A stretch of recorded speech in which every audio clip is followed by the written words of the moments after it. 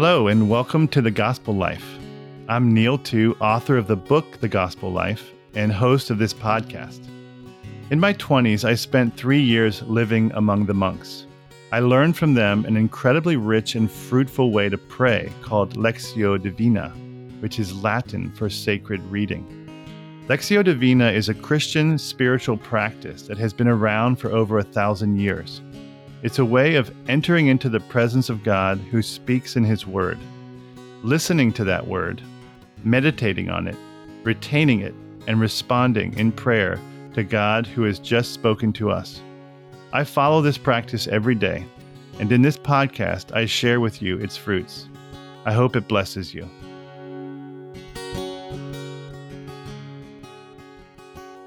Episode 10, The Fig Tree's Tender Branch. Learn a lesson from the fig tree, Jesus said. When its branch becomes tender and sprouts leaves, you know that summer is near. In the same way, when you see these things happening, know that the Son of Man is near, at the gates. That's Mark chapter 13, verse 28 to 29. This is not a podcast I want to make. I don't even know where to begin.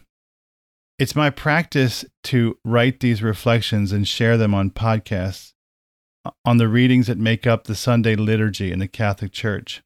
This week's gospel reading is taken from Mark chapter 13, verse 24 to 32, from a chapter that deals with the end times. We sometimes call it the apocalypse. But what do I know about end times or apocalyptic literature? Not enough. Nonetheless, my conviction, proven over time, is that Scripture repays patient effort at understanding. So I will dedicate some patient effort here and see what I can learn. Still, today I will be begging along the side of the road like Bartimaeus. I'm begging to see. Here we go. Well, for starters, you can't make sense of verses 24 to 32 in Mark chapter 13 apart from the full context of this chapter. And Mark chapter 13 is in turn illuminated by Matthew's treatment of the same themes in Matthew chapters 24 and 25. And then you can't really understand these chapters apart from the way the apocalyptic tradition is treated in the books of Daniel, Isaiah, Ezekiel, and Joel, among others. Even so, in this post and in this podcast, I can only sketch what these sources say, but sketch them we will. Let's return to the beginning of Mark chapter 13 for context on today's podcast. Jesus is leaving the temple. What is noteworthy is that this will be the last time he leaves the temple before his death. Let me repeat that. This is Jesus' last visit to the temple. Think about that. To get a sense for the significance of this moment, you have to engage in a thought experiment. If you don't believe Jesus is who he says he is, borrow my faith for a moment. See this final visit to the temple through the eyes of faith. At the very least, Jesus is a prophet, steeped in all the prophetic literature. At best, he's the second person of the Trinity, the Logos whose spirit hovered over the waters at the dawn of creation. In either case, the temple would not have been just a building to Jesus. It would have been the culmination of a long preparation, a long waiting, a long expectation. The people who worshipped in this temple were nurtured, led, forgiven, restored, guided with love and care over centuries, nurtured to understand the nature, person, and the ways of the God of Abraham, the God of Moses, the God of David, Elijah, Isaiah, and Ezekiel.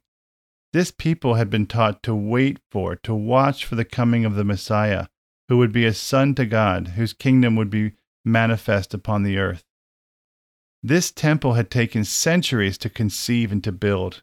It was prototyped as a mere tent in the desert when the people of Israel were a poor fugitive people, freshly fled from Egypt.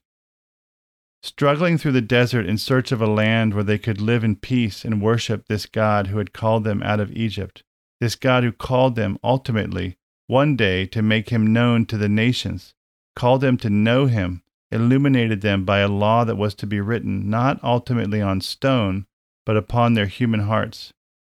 This people who largely failed to recognize the visitation of their Messiah, he of the dusty, sandy feet and the carpenter's tunic and the well-worn laborer's hands.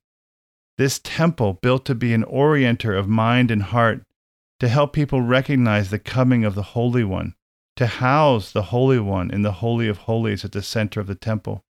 This temple in many ways definitively failed in its purpose. Its leaders had turned against the one who came to reveal the fullness of the Judaic covenant. And now, Jesus steps outside the temple and leaves it for the last time. In Matthew's telling, he nearly weeps, Matthew 23, verse 27, whereas, as Luke recalls, he does weep in Luke 19, verse 42. Luke has him weeping as he gazes on Jerusalem and realizes that the people have failed to recognize the day of their visitation.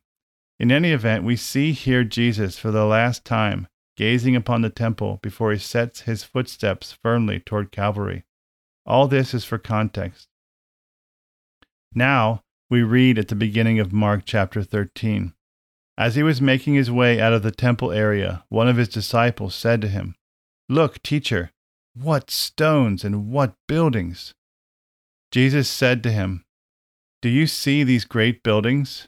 There will not be one stone left upon another that will not be thrown down." Here then is the first key to understanding this chapter. This is not a story about end times as we tend to think of it, as in the end of all times. In the first sense, it's more about the end of an era, the end of the era of the Judaic branch of the people of God, the end of the temple era.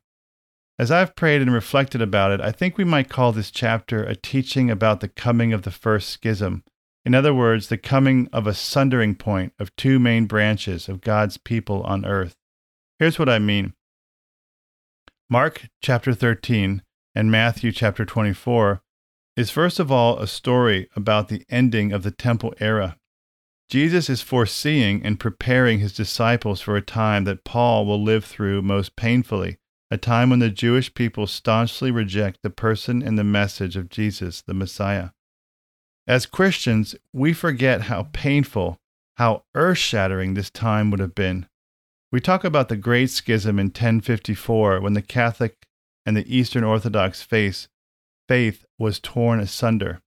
We talk about the Protestant Reformation in the 1500s when Protestant faith communities arose with their distinct understandings of the gospel and separated from the Catholic Church.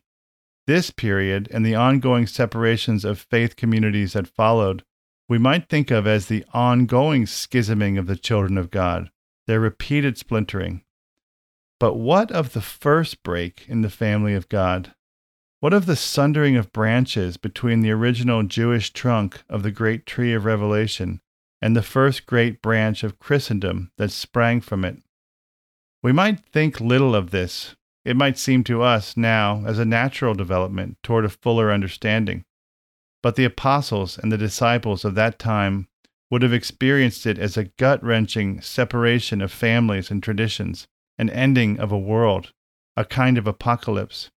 This is the first lens through which we must understand Mark chapter 13, the coming of the first schism. As Jesus speaks to his disciples here, he knows that this first schism is coming, this rift between the Jewish tradition and the nascent Christian tradition. Like a good father, he is warning his disciples of the pain that is to come. He understands human nature. He knows there will be disputes, violent repression, deep defensiveness within the Jewish tradition that will manifest as violent oppression of the Christian branch. All of this is to come, and Jesus knows it. Mark chapter 13 can thus be understood in the first sense as a literary forecasting of the coming of the first schism, articulated within the tradition of apocalyptic literature, first expressed in Daniel, Isaiah, Ezekiel, Joel, and others. Here are 4 rapid-fire comments that may help you in making sense of the rest of Mark chapter 13. First, Mark makes clear that this discourse was initially reserved for Jesus' close disciples. See Mark 13, verse 3. The insights are dense, the realities presented are stern. They demand a deep understanding of past revelation. If you find as you read them that they are difficult to grasp, I would say that's normal. This chapter contains revelation first intended for the close coterie of Jesus' intimate disciples. The gospel writers are making it known to us now, but we will have to work to understand it. Second, Jesus is describing sufferings that are to come, but note the word that he uses, Odin, Mark chapter 13, verse 8. This term Odin is very specific. It refers to the pain and anguish of childbirth. And when I say Odin, that's just the Greek translation of it. That's the Greek original word. Odin is also used to refer to the suffering that happens in the events that lead up to the coming of the Messiah. It is suffering, in other words, that leads to life. Suffering with purpose. Suffering suffused with hope. Jesus is giving his disciples a picture of the hard reality to come, but he is giving them grounds to hold fast and to hope. This is suffering with purpose, in other words. Third, not all is to be taken literally. This language in Mark chapter 13, verse 24 to 25, of the darkening of the sun, the eclipsing of moon, the falling of stars, the shaking of powers in the heavens, this is apocalyptic language. It is not all intended to be taken literally. It is a manner in which the prophets spoke about what would happen before the Son of Man came.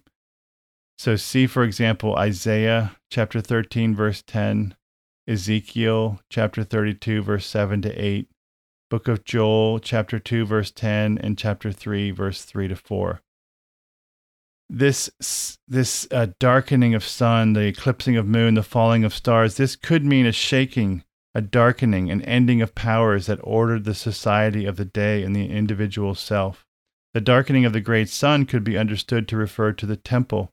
The falling of stars could refer to the failure of religious leaders to recognize the coming of the Messiah and their falling from their place. Having said all that, I have to note that we just did have the lunar eclipse, which was quite an interesting echo of this language that we were reading at the same time. Fourth, despite the coming end of the temple, despite the suffering that is to come, there is something magnificent on the horizon that Jesus could see and that he is pointing to. What is that? The gospel will be preached to all nations. That is the fruit of this dreadful first schism and the suffering that accompanies it. Somehow, despite and through this break, this schisming of the people of God, the good news of Christ's coming, his indwelling in human hearts, his redemption of our souls, this message will be preached by Jesus' timid disciples to every nation on earth. That is the great horizon that opens up here before Jesus. That is the bright side of his challenging message here. There will be suffering, persecution. Nations will fight against nations. Earthquakes and floods will come. Affliction will settle upon the face of the earth. These things will come to pass. But these will not be the end, Jesus says. These are seasons of tribulation that will arise. Even a cursory understanding of history tells us that indeed these seasons have come and still come. But they are not the final story, Jesus says. And here's my last point. There is one other great event he's preparing his disciples for. This is the birth that the Odin, the labor pains, foreshadow. The coming of the Son of Man, his coming in the clouds with great power and glory. This too is not meant to be understood only literally. The coming of the Son of Man is a spiritual event described in biblical terms. This is the final point I want to make, because this is the whole point of the chapter, a point so important that Matthew dedicates an entire chapter to it in Matthew chapter 25. Here's what I mean.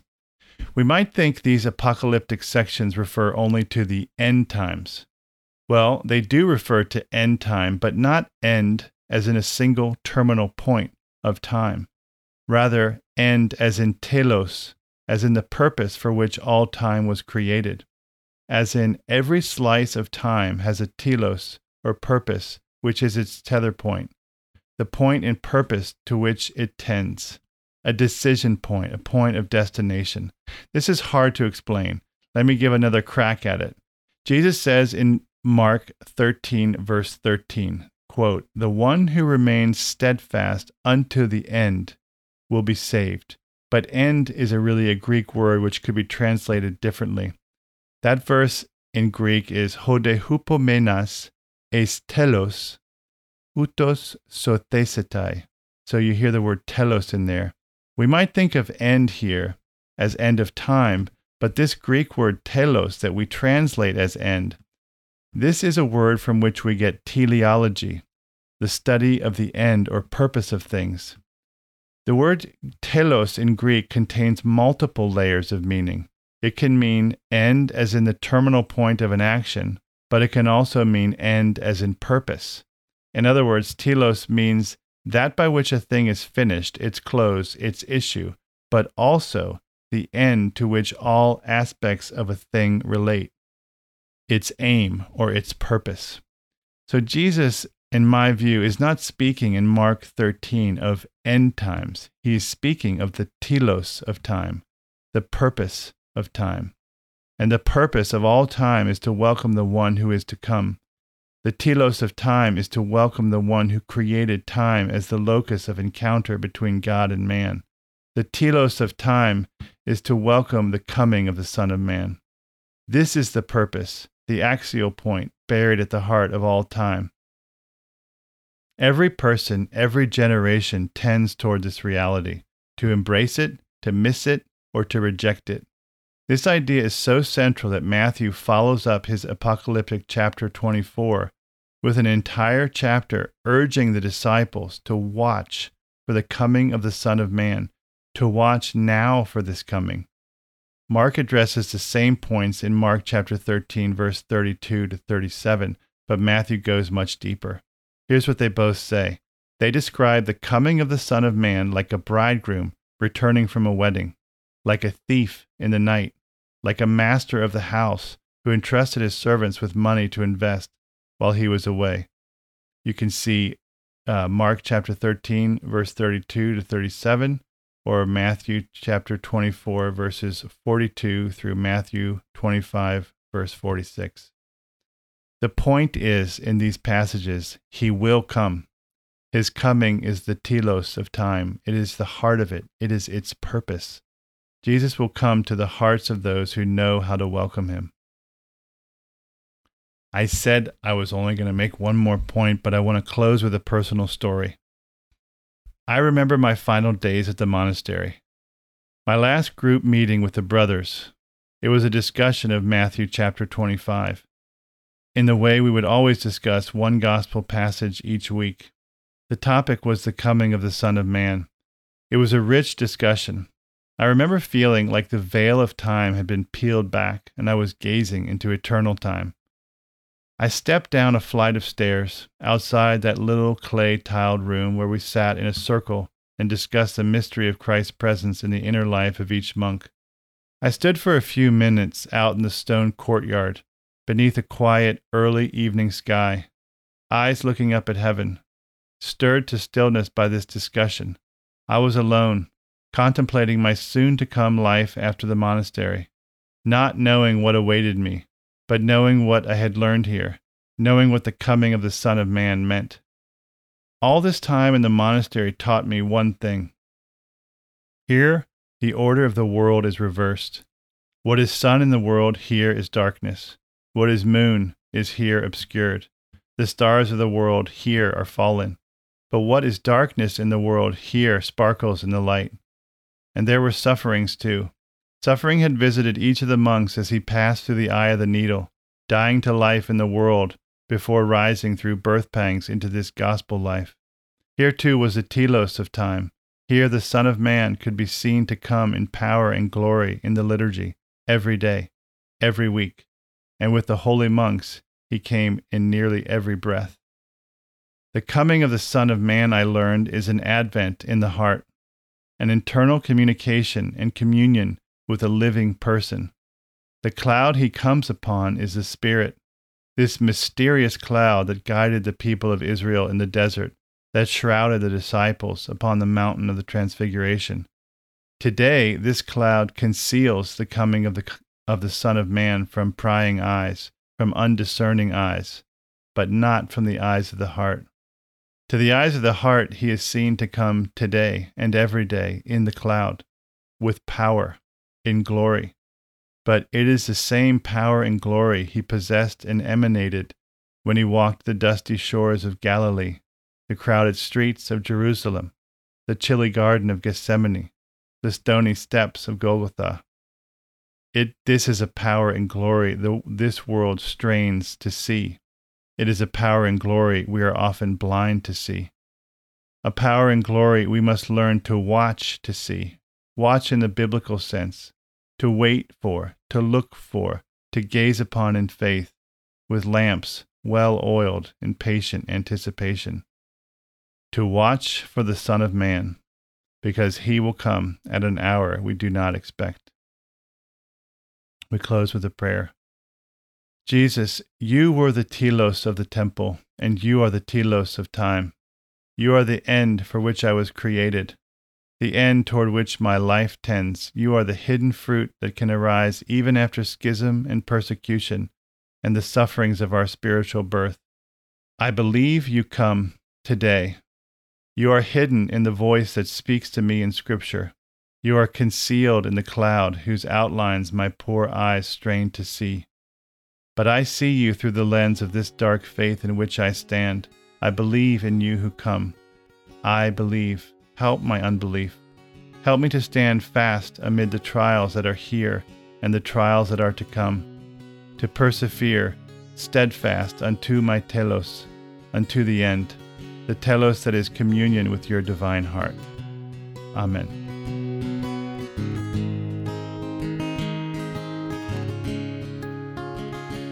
Thanks for listening to The Gospel Life. I hope this podcast encourages you to practice Lectio Divina in your own life. If you liked this podcast, please subscribe to this channel or follow it. You might also want to purchase a copy of the book which inspired this podcast and where I explain a method of Lectio Divina that can work for lay people. To learn more, please visit thegospellife.net. Thank you very much.